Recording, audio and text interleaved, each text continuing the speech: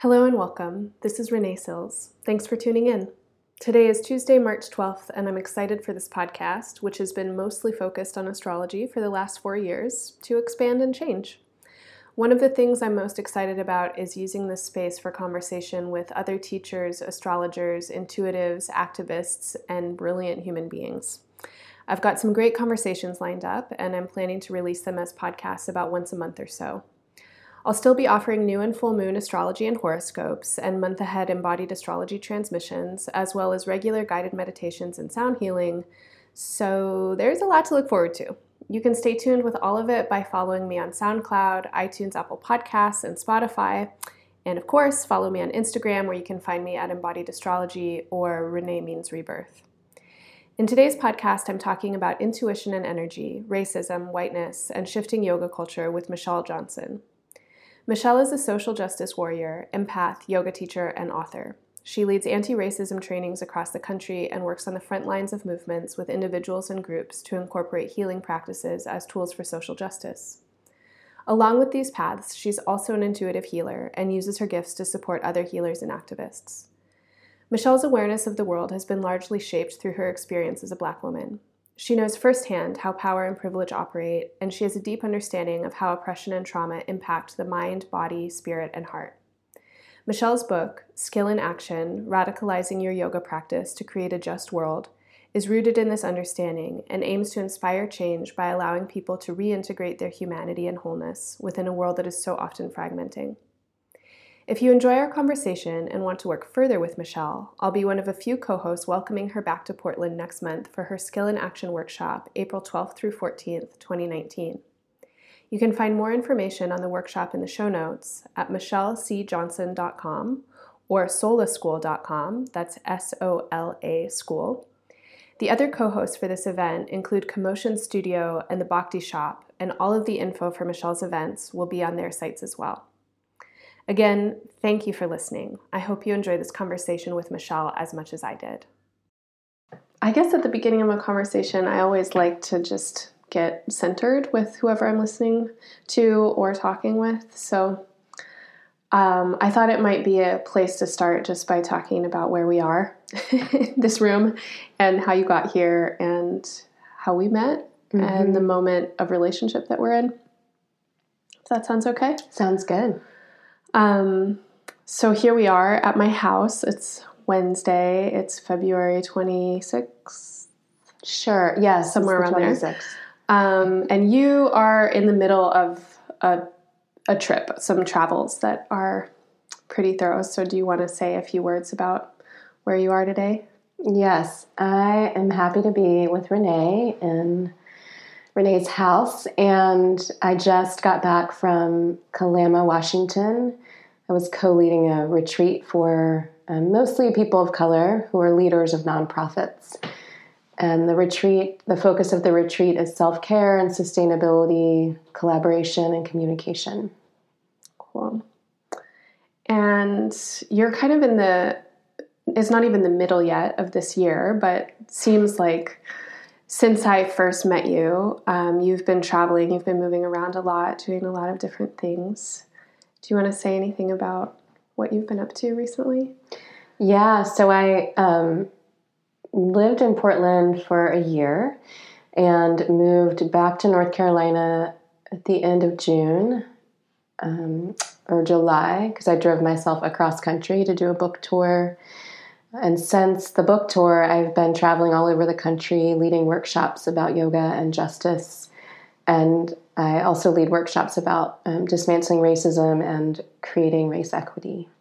So I've been all over the place, and it is still the beginning of the year, but it feels like the middle of the year to me because of all of the airplanes and time zones. And I feel really excited that your work is...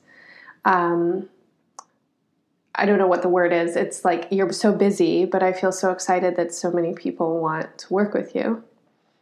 And I hope that you get enough immune boosters as you're flying around, but it feels like it's a really good moment for all of us to be receiving what you're teaching and offering. Thank you. I'm excited about the just how receptive people have been to me, to my work, and I feel like people, they were hungry for a conversation about justice in yoga. I'm not the first person who's talked about justice in yoga. And I am pretty direct about anti-racism and yoga. And so I think there's something about my work that's resonating very deeply with lots of people, and I'm grateful. Yeah. Yeah.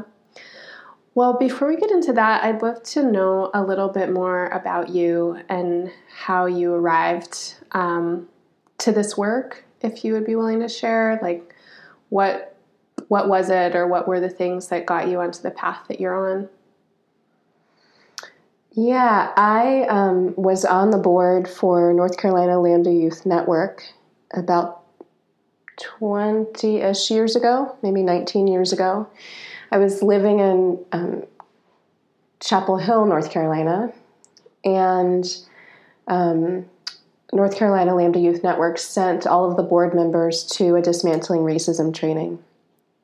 I'd been interested in organizing and been part of activist circles and social change spaces, but I had not been to a dismantling racism training before they sent us. And so we went to this dismantling racism training on an old plantation in South Carolina, and my trainers were Tema and Bree, and I remember feeling like I learned language to describe my experience in a way that I just hadn't thought about it, talked about it. Like, I learned about personal, institutional, and cultural racism. And so I had some way of describing the experience of racism.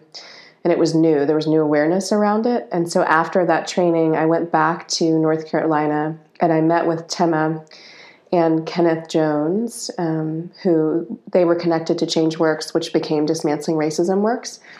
And I ended up training up with them to become an anti-racism trainer, and trained with Dismantling Racism Works for about 20 years, and stopped training with them when I moved to Portland because our group shifted its work and way of working when I moved.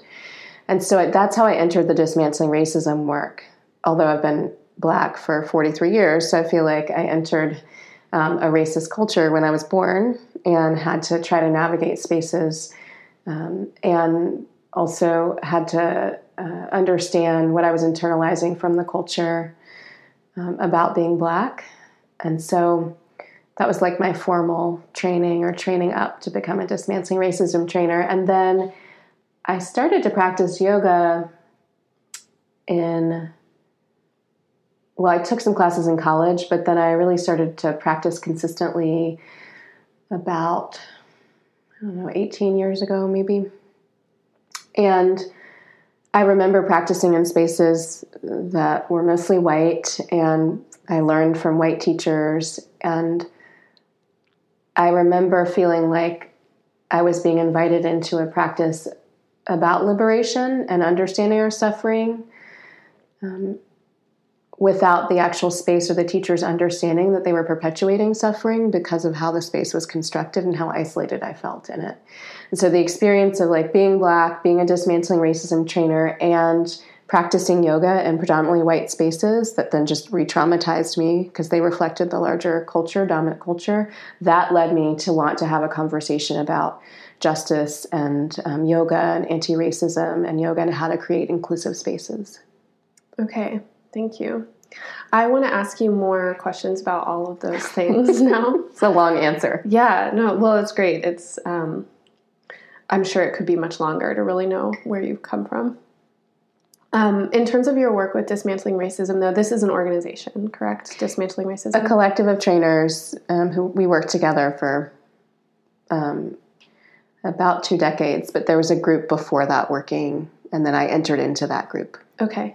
And is there something about this collective or the approach that you all take that is unique or different than other race trainings? Or how would you say that your work there has been built, or where are you in the process with it right now?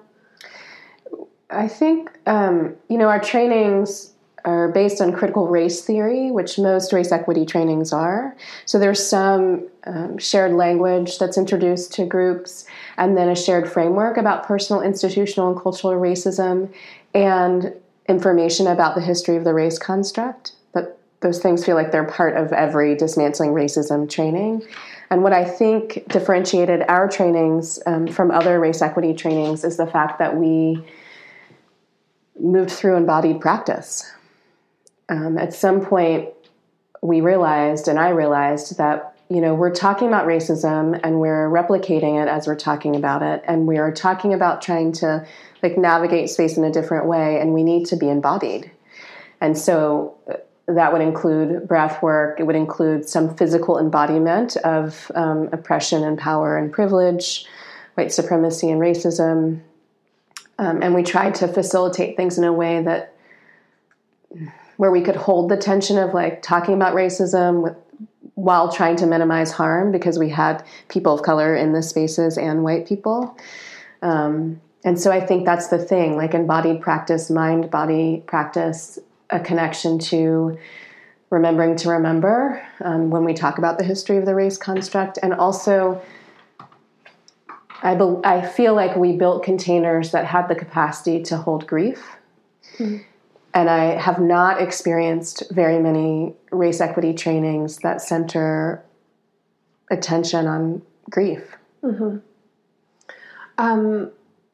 To go back to something that you just said a moment ago, what is it about the talking about race that you were experiencing as replicating oppression or replicating white supremacy? Dismantling Racism Works, we created a list of assumptions. And so one of them is there's no way to talk about racism without replicating it when we're in spaces that are mixed racially.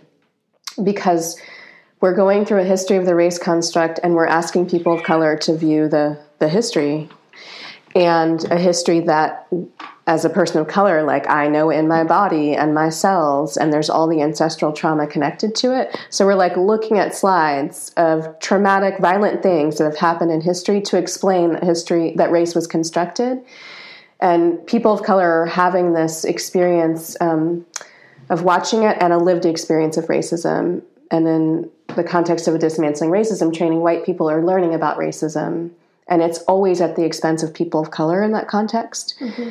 Because people of color are having to sit through something and relive it, while white people are having an aha about race being constructed. And so that's what I mean when I say there's no way to talk about it without replicating it in a space that's mixed. Thank you. Racially. Yeah, thanks for explaining that. So because you facilitate groups that are primarily or fully POC or Black, and then also primarily or fully white, probably, and then mixed. Yes, and more of my work now is about creating healing spaces for people of color, and I'll do race equity trainings and lead them in mixed spaces too. Mm-hmm. The focus has shifted some because of working with folks of color, and what we need around this conversation about racism, I think, is different because of what we're internalizing from the culture, mm-hmm. and then what we're perpetuating, which mm-hmm. is we don't always have time in a dismantling racism training to dive into that as much as we need to. Is that also the case with the skill and action workshops that you're doing, that it's primarily for people of color? No, skill and action is for anyone. That's for anyone. Yeah. Okay. Mm-hmm. Would you be willing to talk a little bit about, in your experience, how what people's different needs are, and as a facilitator, what that does for you as a Black woman facilitating, being an educator with white folks, and then also leading the POC groups? How do you notice people needing support, or what are those spaces in your experience? What I've noticed in workshops, skill and action, or dismantling racism workshop, or I led an online series for people of color about healing ourselves and healing our communities. I noticed that people of color, we don't have many spaces just for us, created by us. And we don't, I'm just generalizing, don't get to experience not a disconnection from white supremacy, but like a departure or vacation from white supremacy. We don't get that, and very much. And so these spaces that are just for people of color, my intention is to have a space where we don't have to contend with white supremacy as much as we do when we just walk around and like go to work and are in the grocery store and all the spaces that are mixed and that are connected to white supremacy. And you know, for white folks, I think I'm holding the tension I named, that white people are learning about racism in a culture that says, don't talk about white supremacy or racism, don't actually talk about being white, don't talk about privilege. And in spaces where white people, I think, feel scared of making a mistake. And so I don't feel as much apprehension in spaces when I'm facilitating with just people of color as when I am facilitating for a predominantly white group or a mixed group. There's just more tension in those spaces because it feels like an exhale, I think, for folks of color to be with each other. Mm-hmm. And it feels like maybe it's the opposite. Maybe it is the inhale or expansion or something that's happening, but there's like the moment before you exhale. And that's what I think is going on in these other spaces where there's this dynamic tension where we have to white people have to see people of color and their experience, or they have to deal with the fact that culture's told them not to talk about racism and whiteness and its impact on people. Mm-hmm. Mm-hmm. And so when you're holding space for grief, you're holding space for a lot of grief everywhere. Yes. And then from white folks, a certain kind of grief that is mixed with a lot of surprise for many people and fear and also dismissal or some kind of defense as well. Mm-hmm. And then you would be the one to speak to what that space is for folks of color. But I know, or I imagine it must be a really potent mix of emotions that you hold. Yeah. Yeah. I mean, I think,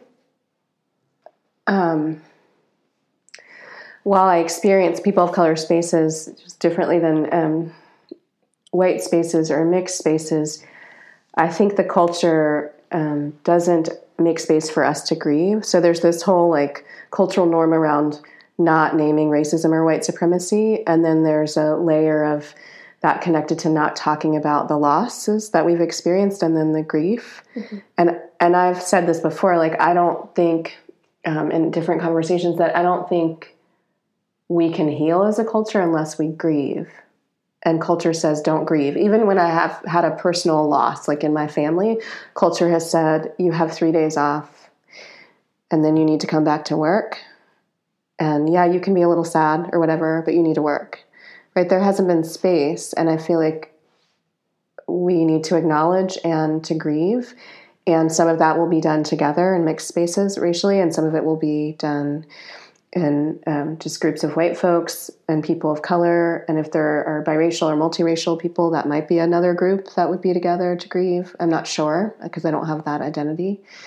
But I do think we need to make space to grieve mm-hmm. and do it collectively. Mm-hmm.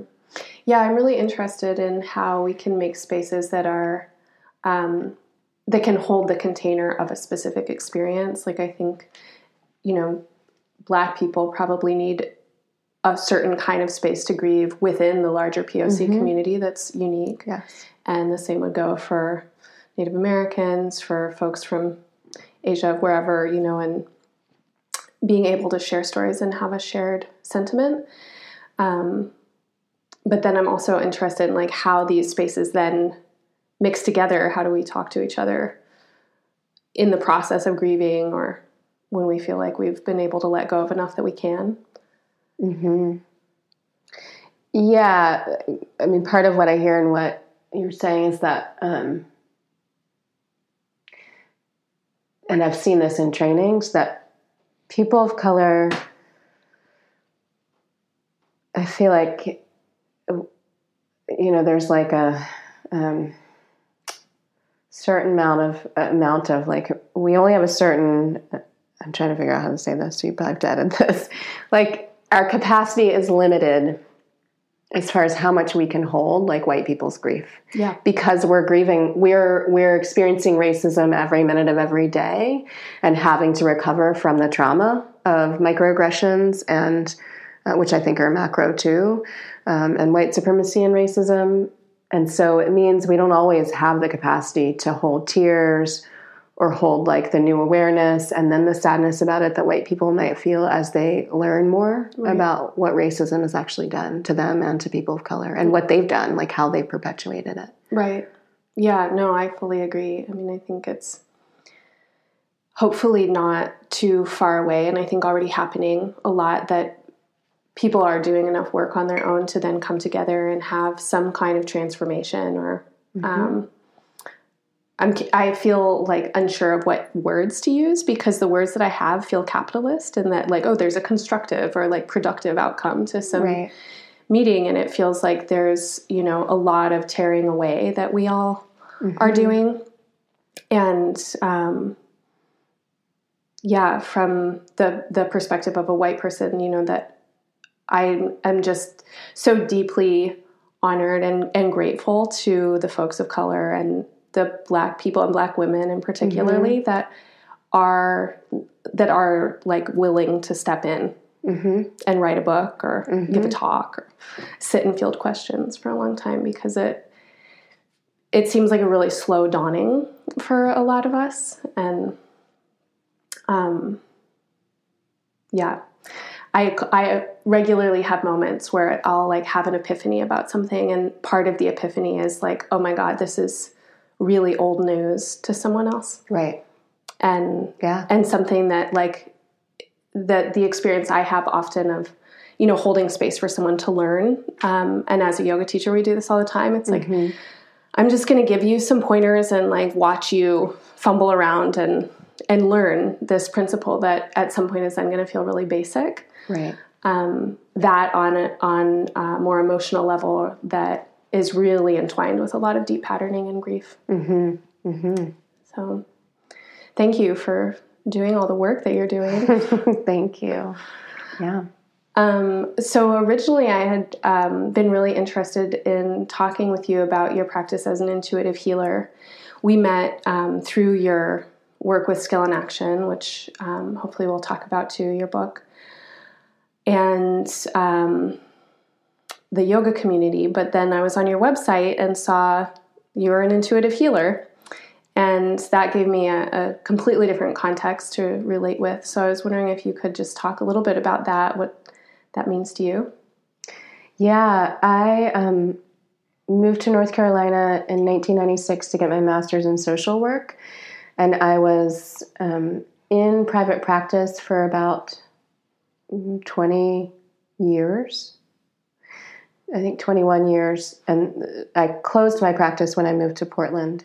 And so I was a therapist and worked with folks who, and I think everyone's experienced trauma, but my specialty was in working with folks who had experienced sexual violence or intimate partner violence. And I did some racial identity work.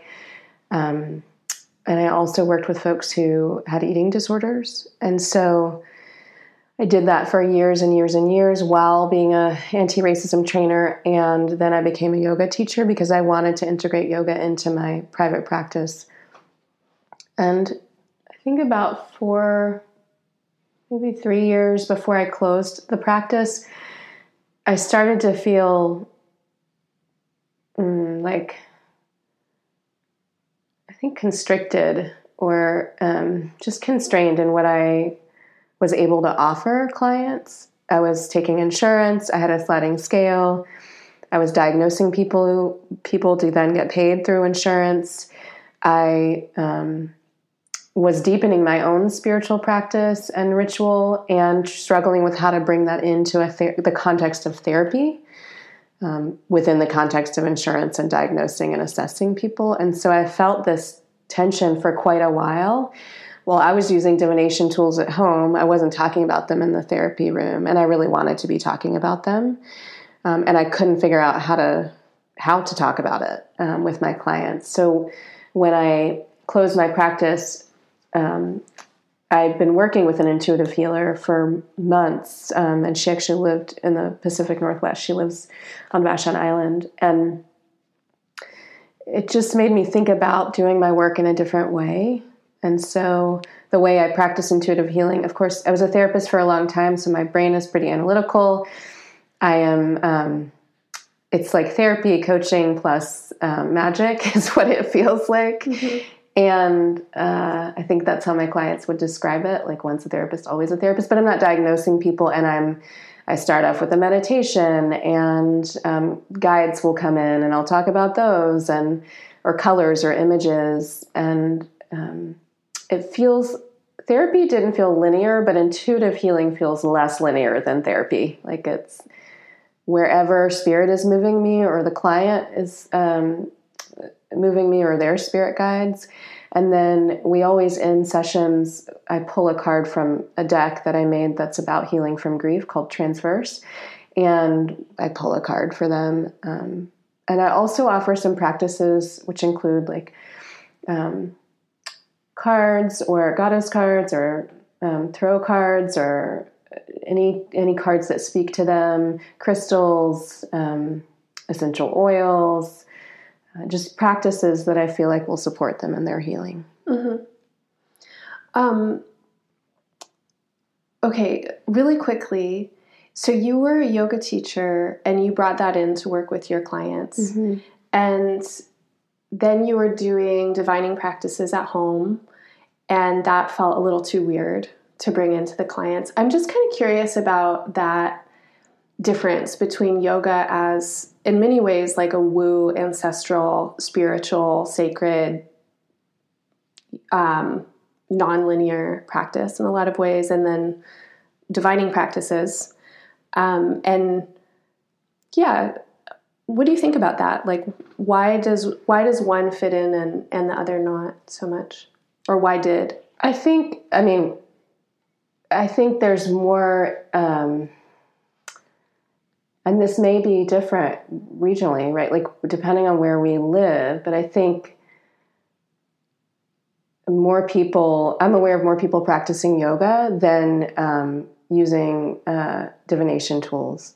And I think a lot of people are, and there's secrecy around it because like if you identify as a witch and then you go into an office and you're supposed to work and be professional, like witch doesn't equal professional. Mm-hmm. And again, I think like when I moved to Portland, there are magic stores in every corner, different than North Carolina. So that's why I'm naming it. Could be different based on where you are. But I lived there for a very long time. And so I just think I don't know if it's shame connected to claiming, doing magic or being a witch or using divining tools. I think there's less shame because yoga has been like part of the mainstream culture. Mm-hmm. And most of the yoga I was offering to my clients, we didn't really we might move through one posture or a visualization or a meditation because of so much trauma that they'd experienced. So I was pretty mindful about how much I introduced there. I wanted to start to connect the mind and body and the talk therapy with some connection to the body just so people could re-enter their bodies and like come home. Mm-hmm. So I think that's the difference, or that was the difference then. Like, mm-hmm. I feel like I have a different way of working now. Mm-hmm. Yeah. How much of your intuitive practice, and maybe it's all of your practice, but how do you feel the difference, or is there a difference between your intuitive practice and your embodiment practice?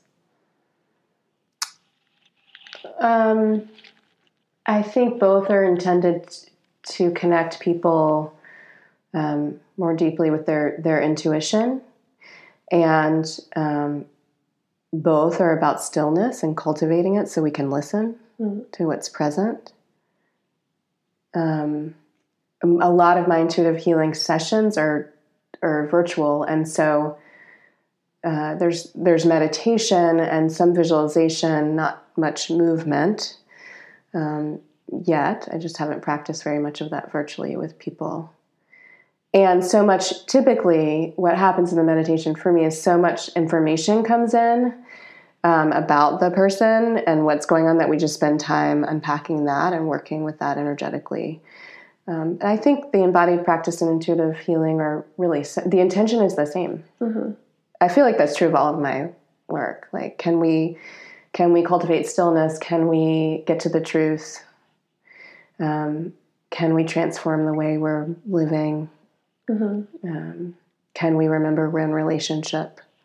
Right? And that relationship matters. Mm-hmm. In a culture that disembodies us. Right. Right. Yeah. I mean, going back to that earlier question about where's the place for yoga and where's the place for divination, I think a lot of my question is something that I'm asking myself a lot about yoga and how it's incorporated. Yeah. And really feeling it as a deeply magical practice and a deep listening practice. And then, of course, it's such a journey to go mm-hmm. into the layers of the body and the subtle bodies and find all these things that are blocking intuition or blocking relationship. And it provides so much to help resolve and reintegrate. And then in these other practices that for me, astrology is the one that I'm really versed in. But it's the same, right? Like yoga and Ayurveda use Vedic astrology, mm-hmm. and astrology charts are a map of the body, basically, and they show where the constrictions are and where there's excess, and they give remediation. Mm-hmm. But one has been like packaged in a particular way for consumer culture, and yoga, I think, is one of those things that has really been the essence of it.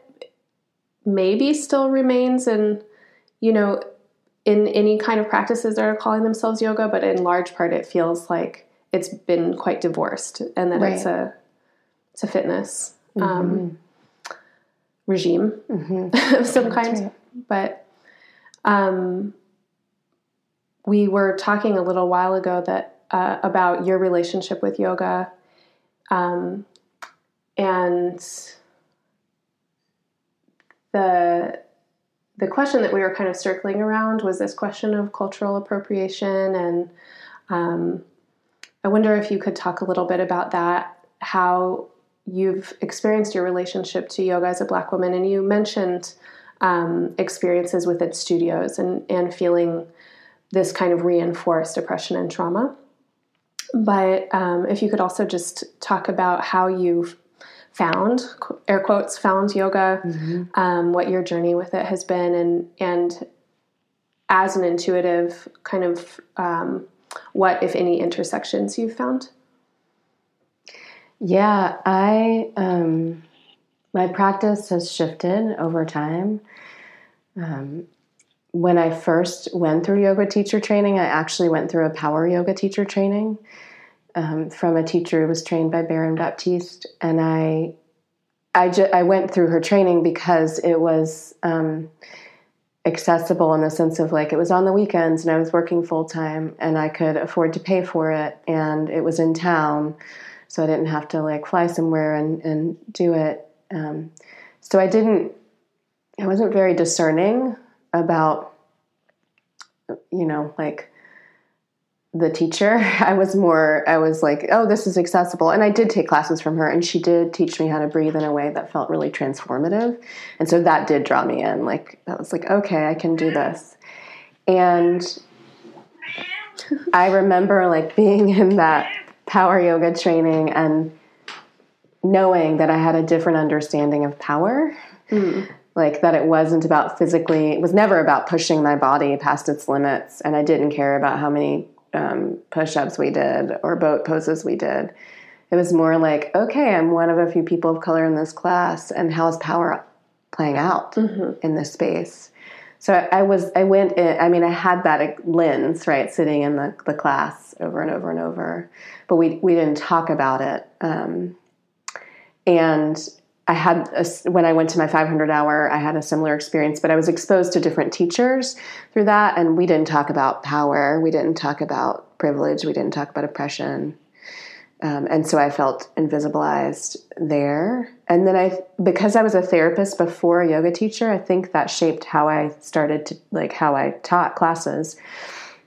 So I was teaching flow classes or vinyasa classes, and sometimes they were called power yoga classes. And the intention was to allow people to tune in, to listen to their bodies more than they were listening to me. I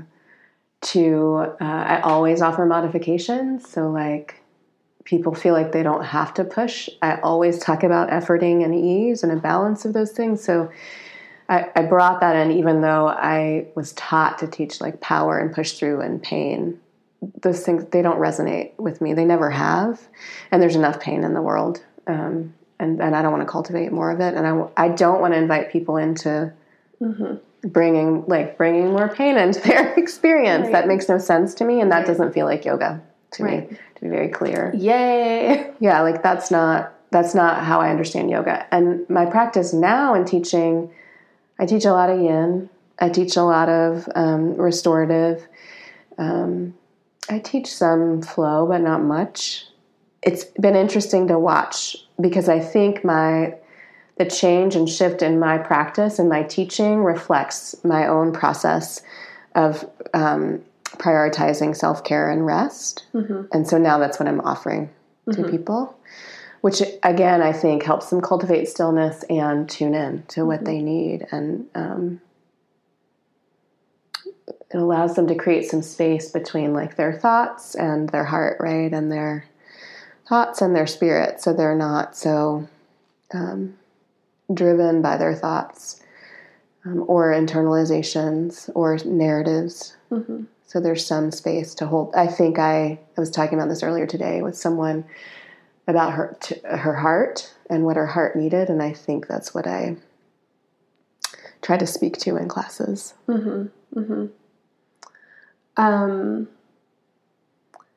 How do you, so yoga is this construct, right? It's a constructed pastime that we're all taking part of in totally radically different ways. I mean, all the people who are practicing yoga and doing very different things. And so as an idea, it stems from like an Indian and Hindu lineage. And then in the last 100, 200 years, there's been a lot of influence from Western calisthenics, from Asian martial arts, from who knows where. And then, of course, the corporate lens. And you're talking about, I don't want to impose more pain on people's bodies. And I'm thinking about kind of white, maybe like Germanic rooted exercise fitness practices that are like very no pain, no gain, kind of aggressive. Mm-hmm. And that really make up a lot of the fitness industry now, that feel like they've also been swallowed by the idea of what yoga is for a lot of people. But then yoga has also branched into all of these other things. So you bring it into your work with social justice, and within the conversation around social justice, there's a lot of need and practice around cultural sensitivity. So kind of going back to that idea of like, well, how do you position yourself? How do you feel your own relationship to yoga and what you understand its origins to be? Yeah, I learned about cultural appropriation in the dismantling racism training that I went to. This is the first time I heard about it 20 plus years ago. And the way that it was explained to me was taking something from a culture without any appreciation or perhaps any relationship with a culture or people who are connected to it. And I feel like, the U.S. and colonization, it's like taking so many things it's from a whole groups. Country it's like that's what, right. And yeah. So it made, like, that's where I first heard about it. And then when I started to practice yoga, I knew that like white people did not create yoga. Like I knew that going into it. And yet white people, they were practicing yoga around me. And I was like, what's happening? What's going on? And I think I was always I just questioned whether or not I should be practicing it or I should find a different practice. And the breath in yoga and the way it was talked about was so, I have asthma and have since I was a child. So it was so expansive, and the breath was like medicine. I think that's what drew me into the practice, and then moving with the breath in a body that actually doesn't move very freely, in a culture that doesn't want me to be free. Mm-hmm. So I think that's what like drew me in. And still I sat with the question about, is it okay that I'm practicing this when I don't actually understand all the different parts of yoga?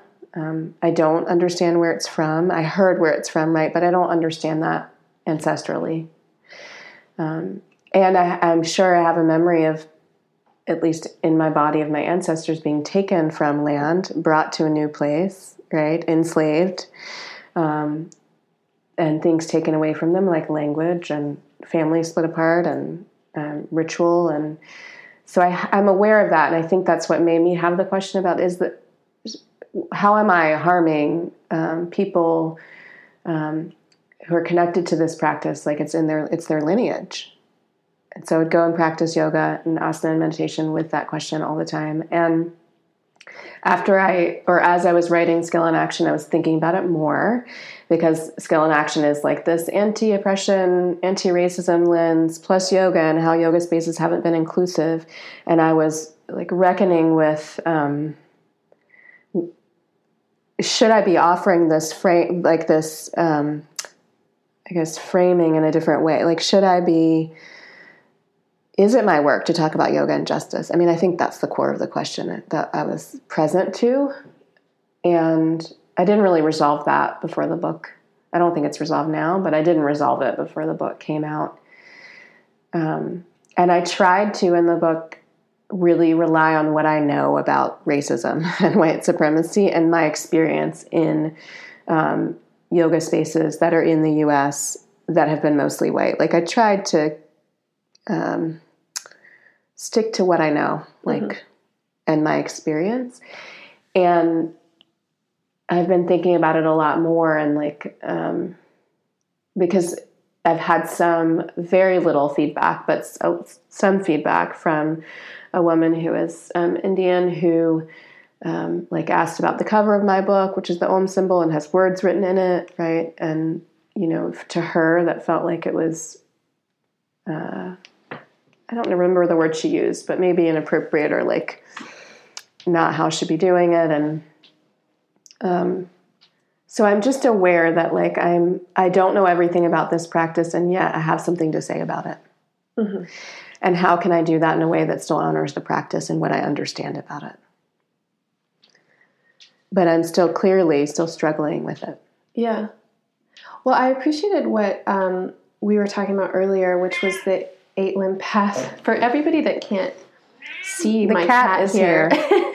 It's a thing that happens at night. She's got some things to say about this. She does, yeah. I do most of my recording in the morning when she's snoozing, but now it's nighttime, so she's awake. She's awake. Anyway, so earlier when we were having dinner, we were talking about the 8-limbed path, mm-hmm. and how much of a guide it's been for both of us. So maybe we could kind of branch into that as a place to go from here. But before we do, I had a thought when you were talking about, you know, whether or not it's your practice, which is that, you know, I like keep thinking about how Dharma is now, you know, like the path is right now. Right. There's no self, there's no path, there's no goal. It's just here. Yeah. And so that, of course, it's like the work that you're doing and the work that all of us are doing, like trying to figure out how to take everything that we're given and that we receive and that we take and then turn it into something to give. Mm-hmm. Yeah. And it's such an interesting moment, I think, with social justice language really coming into a more popular and global awareness, and the thing that we're doing with all of these questions. But the feeling of reverence is something that I experience a lot from you, and it seems like that's a really important piece in the cultural appropriation question, that it's like we can't help but be influenced by everything. Right. And cultural appropriation has existed since humans had cultures. Right. But that point that you brought up earlier of like taking something that isn't freely given, of repackaging it, of selling it back to you, of making something exclusive and separating people from their birthright feels really important. So the 8 limbs, have been and were and have continued to be a really, I think maybe like the most salient and potent piece of yogic philosophy that I've absorbed. Should we go through them or talk about what they are in case people don't know? Yes, I was just trying to remember the order. Asana is the first one. The 8 limbs? No, it's not. It's not. No, the yamas. I thought it was the niyamas. And then I was like going to asana. Yama, niyama, asana, pranayama. Yes. Maybe before that, 8 limbs, Ashtanga. Yes. Right, is not to be confused with Ashtanga, like the physical practice of a million sun salutations. That's not what we're talking about. That's not what we're talking about. So I first came across it as part of Raja Yoga, which is royal yoga. But the 8 limbs are this is the path for any aspirant. And if you want to do yoga, then you can do the first 4 of them. And then the second 4 are said to spontaneously arise. But the 8-limbed path is the path of yoga. So then within the 8 limbs, the first 2 are the yamas and the niyamas, which each are 10 things. Right? And for me, at least, the yamas have been something that I've been working with intensively for the last 5 years. They were the foundation for the yoga teacher training that I created with Sarah Chalise, and a huge project that I did a couple of years ago. I imagine they're a big piece of your work as well. Should we start with them? We can. Yamas? Yes. All right. So the first yama is ahimsa and nonviolence. Nonviolence. I would love to hear.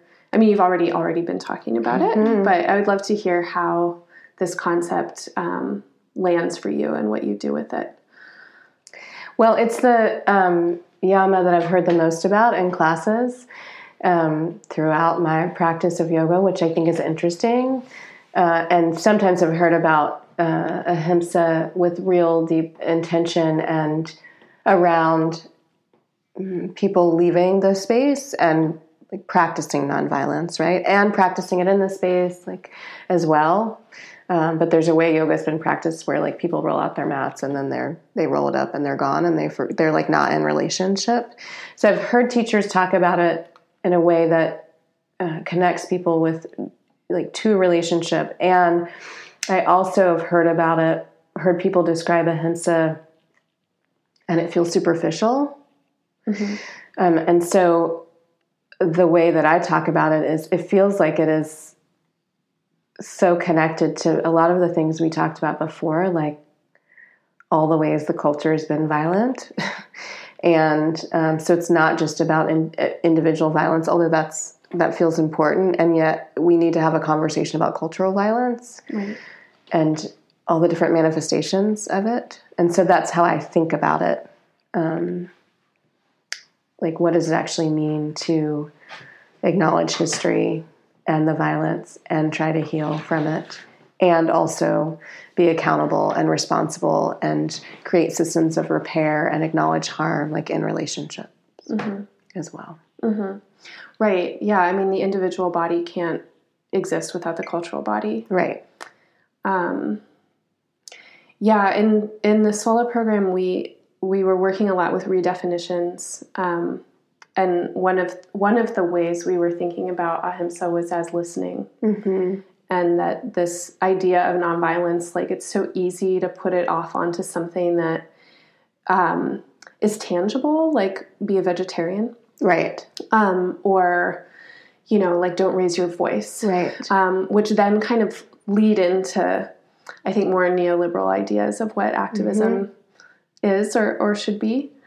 But that nonviolence has to be kind of like a case by case basis, especially within complex systems and overlapping systems of oppression, that there are times when you have to raise your voice. It's not, the nonviolent thing to do is not to be silent. Right. Yeah. Yeah. And I haven't heard many teachers or spaces talk about it in the way we're talking about it. Yeah. That's why I think I said it. I've heard it. It's like superficial. And I think it's because people don't really understand what it means.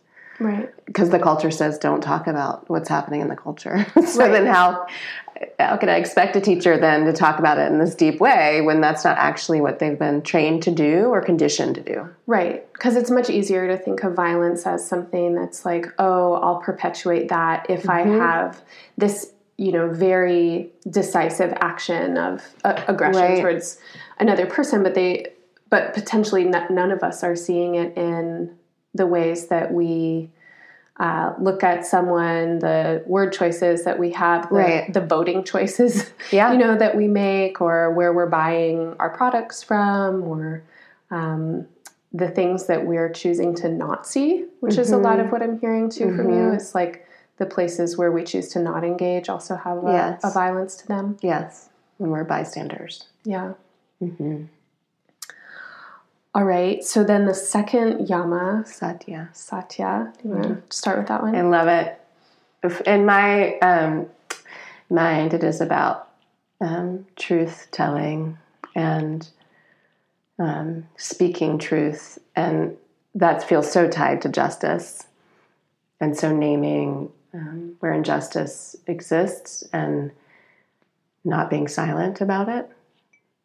I remember learning about this yama and thinking, oh, that's so connected to justice. Like it stuck with me to not be silent and to speak truth.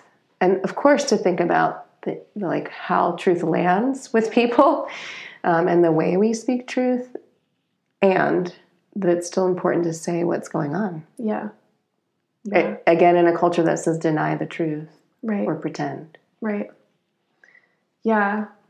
The first person that I learned the yamas from was very careful in telling us that we always are referencing the one before. And so with the idea of truth or honesty, that there's also nonviolence. Right. That's foundational to it. And so I forget what this map is, but it's kind of like, this map that you take your idea through before it comes out of your mouth. But basically, first, like, is it true? Second, is it, now I'm forgetting the other ones, but there's something in there of like, is a person ready to hear it? Are they ready to receive it? And I think one place that I often feel tension in myself is like when something is true, how do I know it's true? And when should I speak to it? Yeah, I mean, discernment feels like it's part of the practice of truth-telling. Right. And I think it is important to be mindful of how we speak truth, and also we need to recognize that people have been silenced and unable to speak truth, and there's anger that hasn't been tended to, right? And I've seen in trainings before, in any kind of training, yoga or a dismantling racism training, that when the person that's being marginalized or has been marginalized by the culture speaks truth to someone who's marginalized them, right, and it represents privilege, that the person who embodies the privilege can feel uncomfortable. Yeah. And then say, well, that truth actually, it hurt. And it's like, well, right. What about all of the hurt that person or a group of beings has experienced because of how culture was constructed? Right. Yeah, thank you for saying that. I think, and what I was saying before, that's something that I was trying to get at, was the tension of when is someone receptive to it? Like, Right. How do we know, and how do we do that? And when is something worth saying, whether or not we think someone might be receptive? It just needs to be said. Right. And it might need to be said really loudly. Yeah. Yeah. I sometimes think, though, that maybe the next one is the answer to that. So the third yama is asteya, which translates as non-stealing. And I think maybe, you know, that in that question of like, when should we say the thing that we need to say, that there's also the responsibility of anyone who's holding space and listening to not steal someone's experience, not steal someone's voice. And then to reflect on what has been taken, Right. like you said. So there have not been opportunities for this truth to be shared. Like there's been a lot of stifling, a lot of oppression. And as, you know, if anyone is in a body that has more privilege, or is in the role of someone who's maintaining an oppressive system, whether or not they think they're choosing it, to recognize how violating it is to have something stolen. Right. Right. And that's a skill. I feel like people haven't been conditioned or haven't been taught the skill of recognizing or seeing the history and its impact. Right. That's part of what I hear in that. Yeah. Because then there's accountability. Right. Or acknowledging harm and repair. Right. And I think that's something that a lot of white folks, at least people that are in circles that I share, like that a lot of us are talking about, which is the kind of theft of identity that is part of being white. You know, that there is no identity in whiteness. So all of us have been consumed into this mass thing, just like anyone with black melanated skin, you know, has been consumed into blackness. Yeah. And our tribal cultures, the specific places that we came from on whatever continent, you know, and whatever traditions and ancestral memories that we have, that those are all swept into something that's much bigger and blank. And that especially as white people, that there's this narrative about whiteness that really erases not just everybody else, but also so much of what I would say is like our souls. Right. That to learn about what isn't taught in history books and what isn't kind of given in like Hollywood media or wherever we learn about history, is also to gain the opportunity to then feel into the complexity of those histories, and maybe to open the doorway to friendship, like to actual relationship that is first of all like with ourselves and the blankness that we're coming from, and then secondly with anyone that's outside of a white identity. Yeah, I mean, as you're saying, like white supremacy has disconnected white folks from themselves, like, and other white people, and then people of color, and I mean that's just the disconnection and dissociation that happens. Yeah.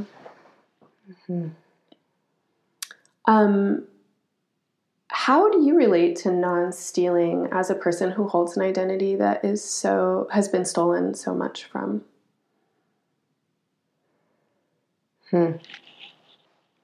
I think I'm trying to remember about how I wrote about it. I think our conversation about cultural appropriation comes back into play here, and that I have three different thoughts. I'll answer the one about identity in just a moment. And the other thing that comes to mind, and it's tied to the next yama, is about not taking more than we need. So I think about resources and how culture set up some of us to thrive and others to suffer or perish.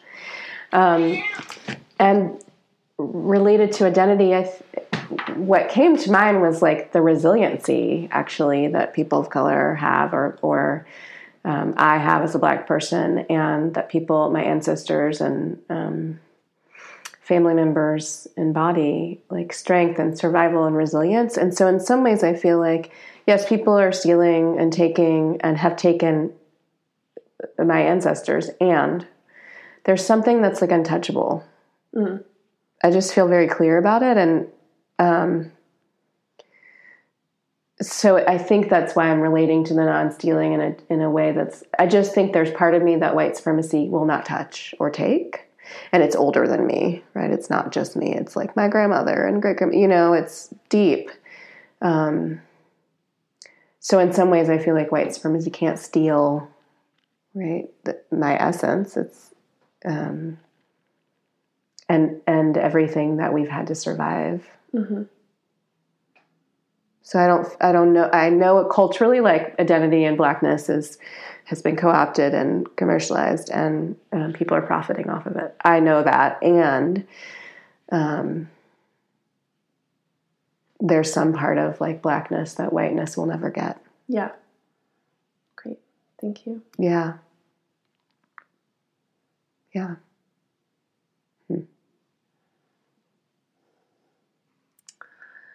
Well, the next yama, Aparigraha? No.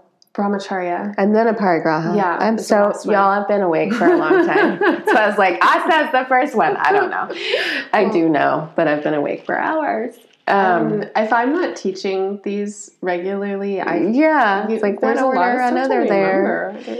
Brahmacharya. Yeah. It's an interesting one. What do you think about Brahmacharya?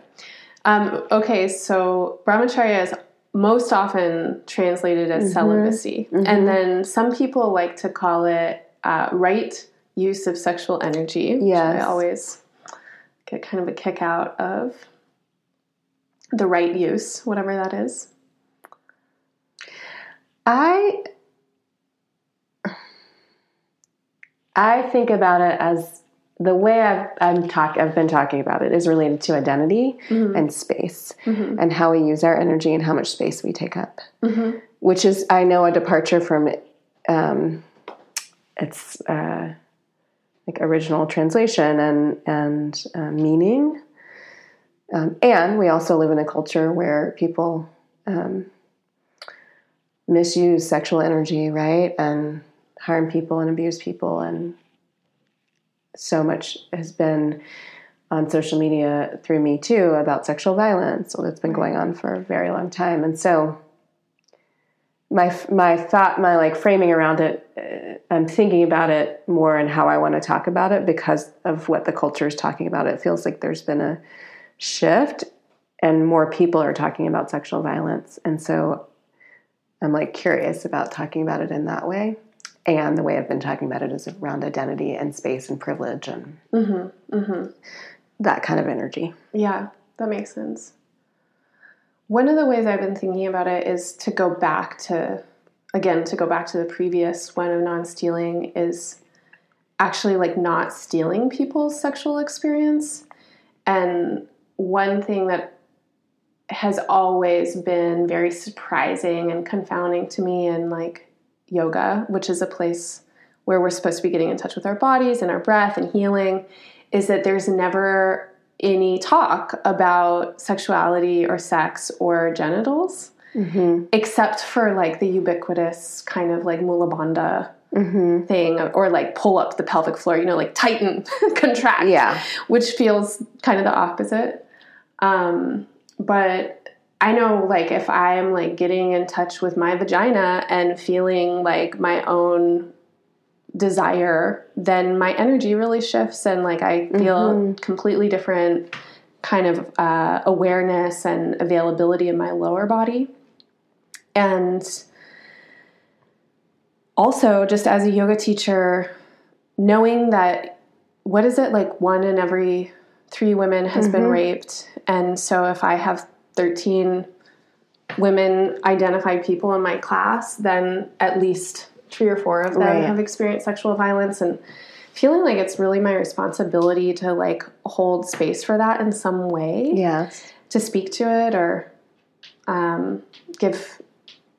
invite some kind of access. And then, of course, like, don't not ask. Like, the consent piece feels really important with the day's topics or this time. My cat keeps just circling around the room. And then wants to be picked up. She'll come and sit on my lap for a minute and then wants to get down.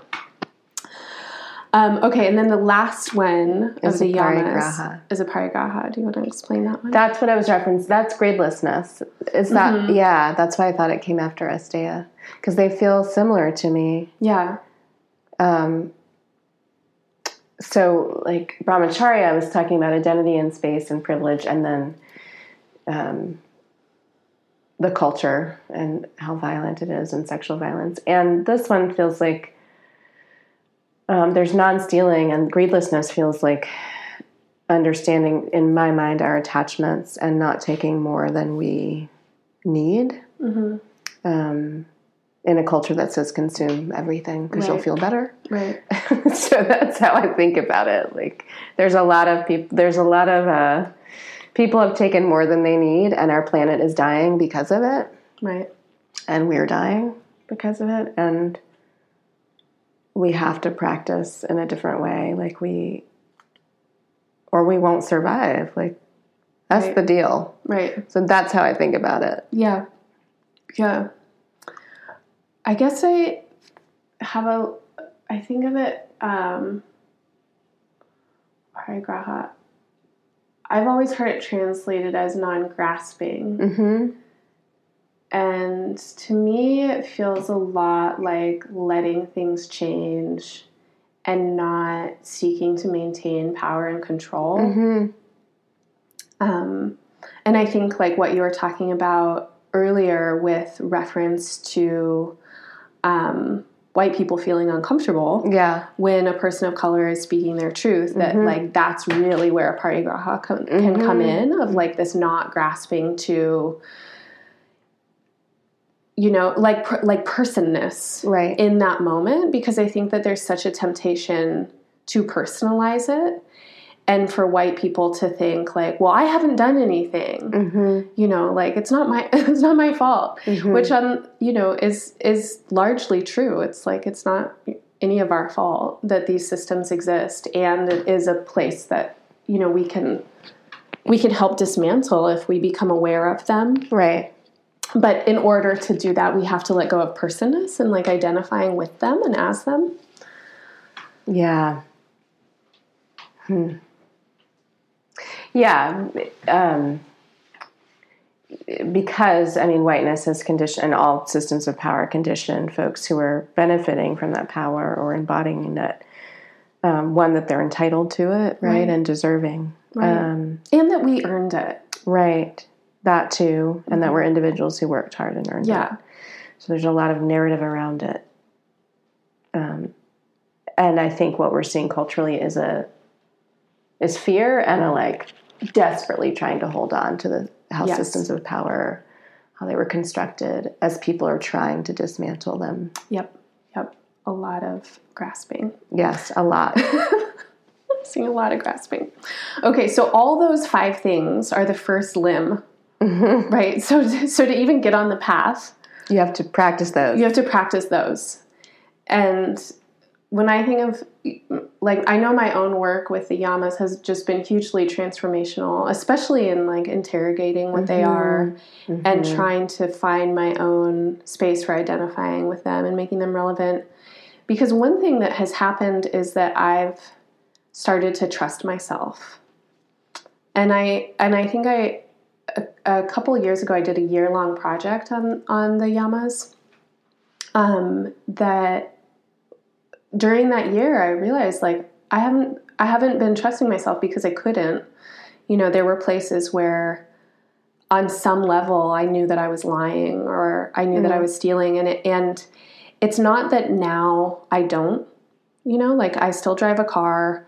I still do so many things probably every single day that are violent, that are greedy, But in as many ways possible, like I'm trying to bring them to light more. Mm-hmm. And one thing I was realizing before was that there were ways that I was engaging with my own poor behavior and keeping it unconscious from myself. Like, I don't know if that makes sense. Mm-hmm. Like kind of keeping it in a shadow with myself. Yeah. And then as I was going through these reflections and really asking myself, like, where am I not being honest? And then trying to practice honesty more, or trying to practice non-stealing or whatever it was that, I still fuck up all the time, but I trust myself more. Like I trust my own intent more. I trust that that I'm actually a good person when I do, because I've been working with these for a while. And it doesn't, I guess, just to close that out, like it definitely doesn't feel like I'm a better person, just to state that, but it's like I know that I've been paying attention to some things, and so like if I'm messing up, I don't do the thing that I used to do before, which is like get really defensive about it. If someone calls me out on something, like it feels like that shell of ego has softened with this practice, and it's allowed me to get in touch more with what I would say is my essence or something. Mm-hmm. Yeah, I think the way that I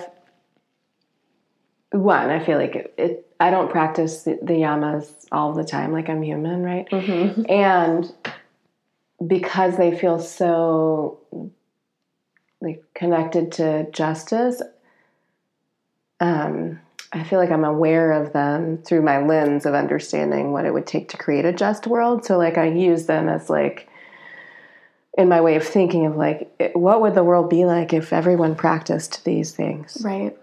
Practiced. I didn't say like always live into, but practiced. Right. And so I'm thinking about it connected to vision for the world, and just the way we would relate, or what's possible. Yeah. When we think about the yamas, the path as a way of being. Well, I think that what you just said is so important, which is that it's not about getting them right. Like you can't. Right. You literally cannot live in a human body and be nonviolent. Like it just is impossible. Right. And there's always going to be some time when you can't tell the whole truth, or maybe you don't even know what it is, or you take something and there's always that. Yeah. But I think that that's kind of the beauty of them as a practice, is that they can't be attained. Mm-hmm. And we can be devoted to practicing them. Yes. Yeah. And to each other in that way, right? Right. That'd be different. Right. Imagine if the curriculum of K through 12 was based on the yamas. Just the yamas. That was it. But maybe the niyamas also. Yes, get the niyamas too, like what sure. we need to do. Okay. Yes. So then the niyamas are the personal observances. There's also 5. Maybe we'll fly through them a little quicker. Yeah. So Saucha is the first one.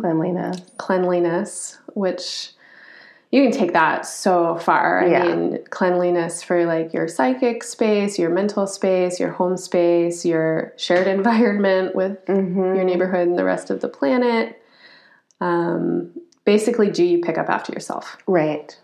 And yes, are you aware that you like impact other people? Are you aware that you poop? You're right. Like you need to clean up your stuff.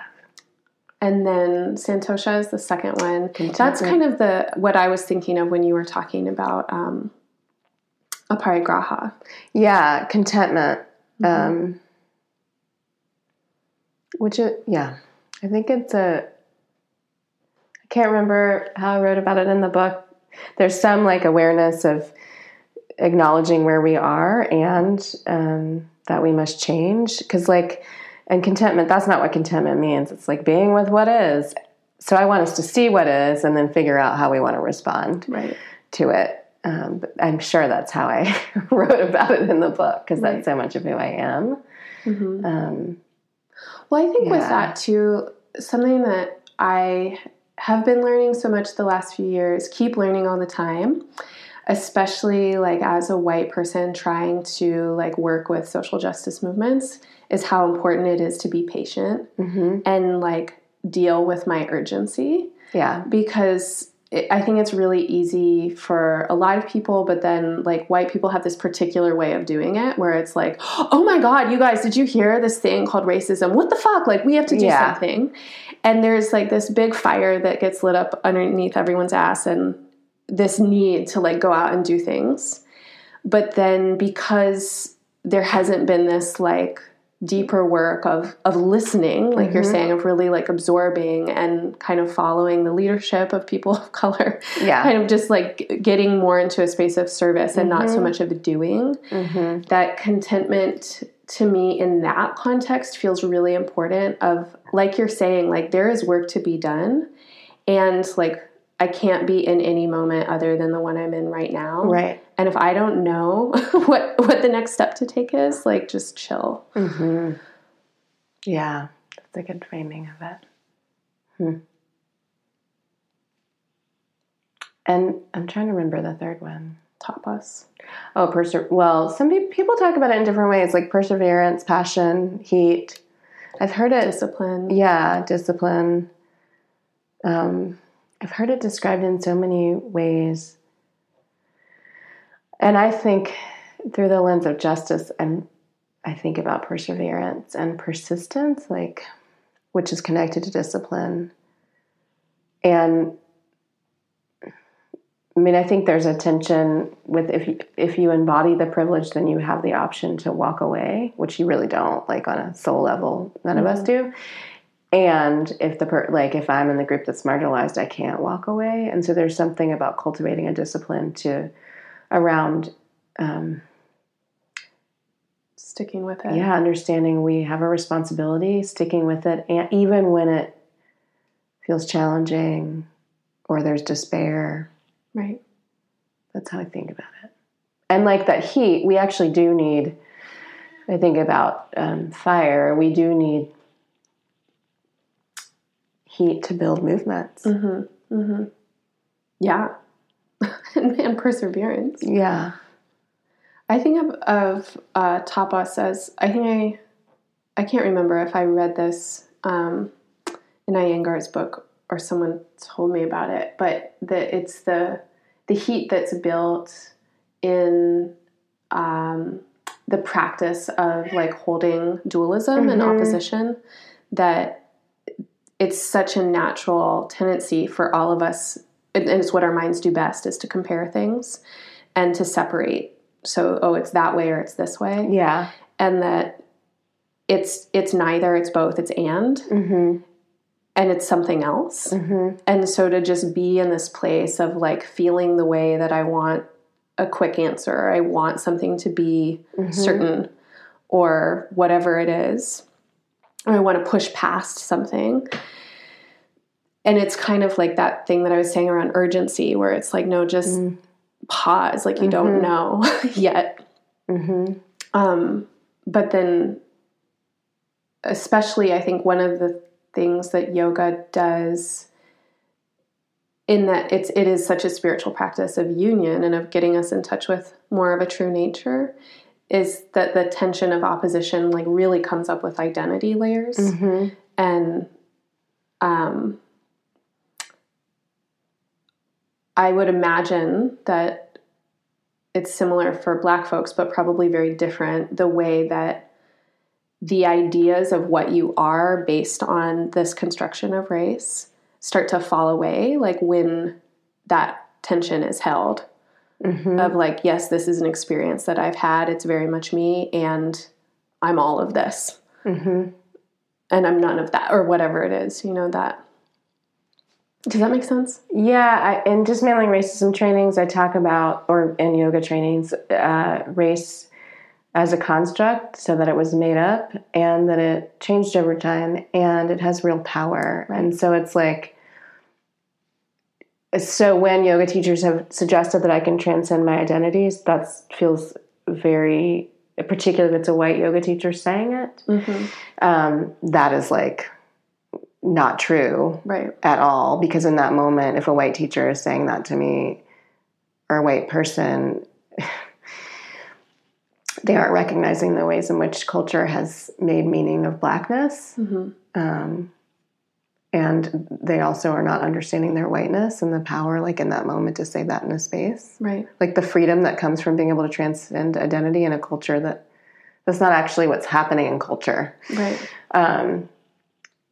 So there's that, and there's something about internalized oppression and the messages we're taking in from culture that are not us. Right. So it is holding both. Well, and I mean, tell me if this is off base, but I imagine that like through your day-to-day life, as well as like any kind of experiences that you're having with divination for sure, and probably yoga and counseling too, that like you access this part of yourself that's way bigger than a body. Right. And that can't be contained within a racialized identity. And that like that part of you is like, so it probably like can't be separated from Blackness in the way that you feel it as like this glorious thing that you are. But it also like, I think that the tension of like being in a body, like having to submit to the rules of the terrestrial plane, which is like you live in a body that goes through all the things that bodies go through, like boundaries and limits and age, but then also that is read by other humans and treated in certain ways because of what your body signifies. That like that's actually the tension of like being in that place of like, this is my body, this is the capacity of my body at this moment, or like this is the experience that is very real for me in my life because of what my body represents. And then like, this is me. Right. Yeah, that makes sense. So we talked about all the things. So many possible ways we could go from here. Okay, so we talked about, then the last two are self-study and then devotion. Yeah. Right. So we don't need to use the Sanskrit names. Ishvara Pranidhana and Svadhyaya is self-study. I love that. Yeah. So know thyself. Right. Self-study. Know who you are. Know where you come from. I think that's a lot of both of our work is trying to understand positioning, positionality. And its impact. Yes. Social location, witnessing your reaction to things, and just experience witnessing. Watching your thoughts. Right. And then devotion to something greater, which I guess will bring us to the end, and this idea that I had, I was going to talk to you mostly about your intuition, but we've talked mostly about yoga, but maybe this idea of devotion to something greater can just lead us into this last bit, to circle back to intuition. And what I imagine that all of these practices that you're doing all the time in many different iterations, which probably allows you to access your intuition in a deeper way. Do you feel your intuition as a connection with something greater? Yeah, I had a concussion in 2014. And after I hit my head, so many things changed in my life. And one friend described it as like like I had to hit my head to actually make the big changes that needed to be made. Of course, I wish I hadn't hit my head because it actually took a long time to recover from it. And it shifted direction, like the way I was moving, and not the core of who I am, but the way I was moving in the world. And it also opened up a connection to intuition and the need for spiritual practice in addition to yoga. Like I needed some other tools, and I also needed tools because of like at one point I was feeling so much trauma and PTSD from what the meaning that culture is made of Blackness and police brutality that was happening and violence. And I was feeling a lot of fear. And so I kind of needed something that would help me make sense of things, except that like spirit, like a connection with spirit beyond like knowing I'm held.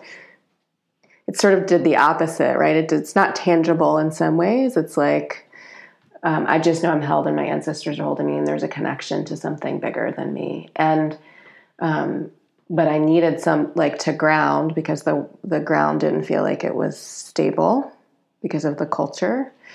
And I'd hit my head and was just in a more liminal space, which is not unusual for people who hit their heads, like who have brain injuries. And so I feel like those two things led me into a deeper practice of meditation, into exploring more divination tools, shifting my connection with spirit and ancestors, and like calling on them and calling them in. And so now I feel I've always been intuitive, and and in my family, like I've known that, like my mom has premonitions that, you know, we are paying attention and we notice things, and I'm very observant. I always have been. And so I knew that, but it like went to a different level after hitting my head. And now I feel so guided by intuition, which feels like spirit. And I listen. And people say this about me, like moving to Portland, for some reason, I was hearing to move to Portland. I'd said it a few years ago and then decided to do it. And it was like in motion, and I was listening and then trusting. Well, that feels like my intuition.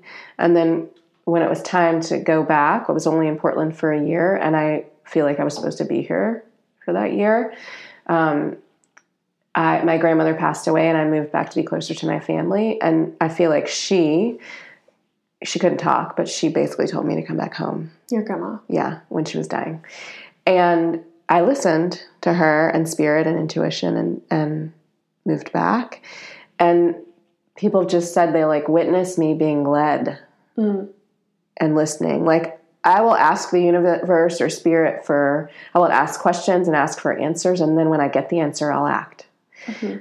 Like, because I think there's a risk when we don't. Yeah.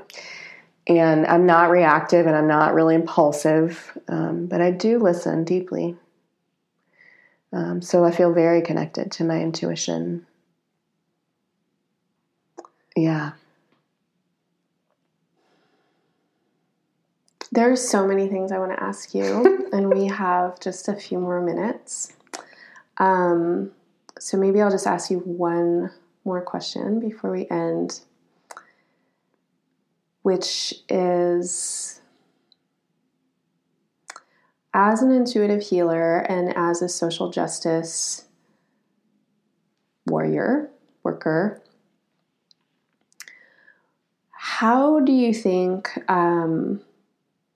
what do you think the really pivotal steps for us? And when I say us, I mean a global culture for sure, but I also specifically mean people who are listening to this podcast and people who are interested in this intersection and in doing embodiment work, and potentially people who are POC, who are Black, who are like doing this bridging work of social justice and embodiment, and then also the white folks.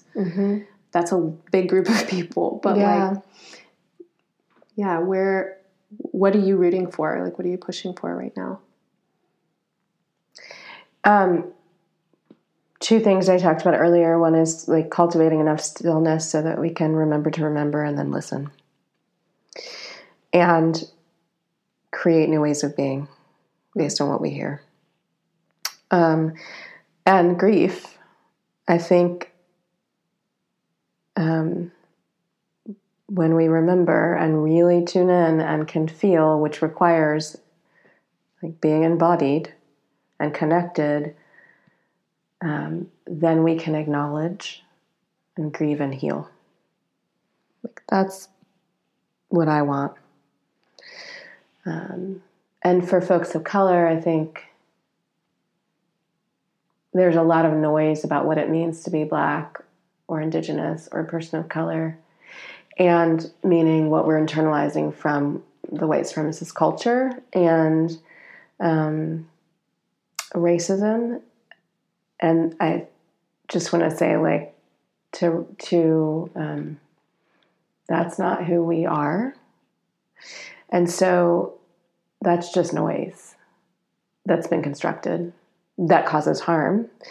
And so I feel like it's really important for folks of color to take the time to practice, engage with healing practices, so that in order to connect to intuition in a culture that makes so much noise that it's hard to hear the truth. I think that. And I think white folks, like, it is the remembering to remember, and it's the non-grasping, and it's because whiteness is tied to competitiveness and productivity and pushing through and perfectionism, and those things move people away from their deepest knowing and wisdom. And so I think for white folks, it's like countering the internalized white superiority to get to the truth. Mm-hmm. And then to create alignment and create new ways of being.